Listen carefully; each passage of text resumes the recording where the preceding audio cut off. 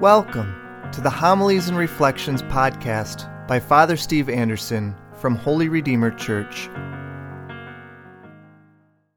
I really enjoyed the first reading of the psalm. We're both talking about how heaven and earth are full of the glory of God and how God has created the whole earth.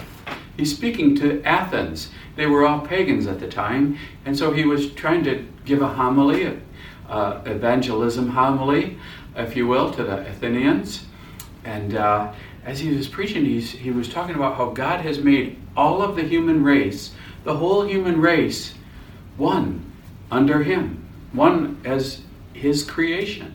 And I think sometimes for us to view the whole world, the whole human race, as part of God's creation, part of that love of Christ in our world. Christ just loves all of this into existence. All of humanity is one human race, yeah. And so that's a beautiful thought always, to bring unity to us all. But Jesus speaks of the Spirit of truth, the Spirit poured into our hearts. Now, this is something fun, because when we think of truth these days, we think of fighting back and forth, who's right and who's wrong. This has nothing to do with right and wrong. It has nothing to do with whose ideas are better than anyone else's ideas. All ideas come out of our brain, but truth comes from God. The Holy Spirit is truth. Jesus is truth. God is truth. But those ideas in our heads, no, not so much. Those are maybe good ideas, maybe bad ideas, but they're not truth. In the Gospel of John, only God is truth. Only God is real. Only God remains.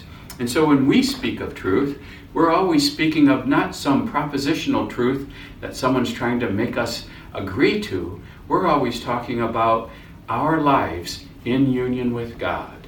Just opening our hearts and letting the Holy Spirit come into our hearts. That's truth, the Spirit of truth. The mind of Christ is the Holy Spirit. So we always look to God, not to men or ideas.